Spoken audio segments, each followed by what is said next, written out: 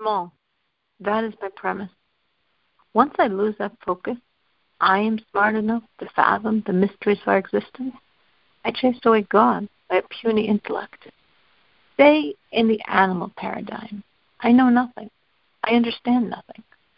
Once there is that premise, my mind can grasp, and I can use my power, but only because I'm saturated with an awareness of their limits.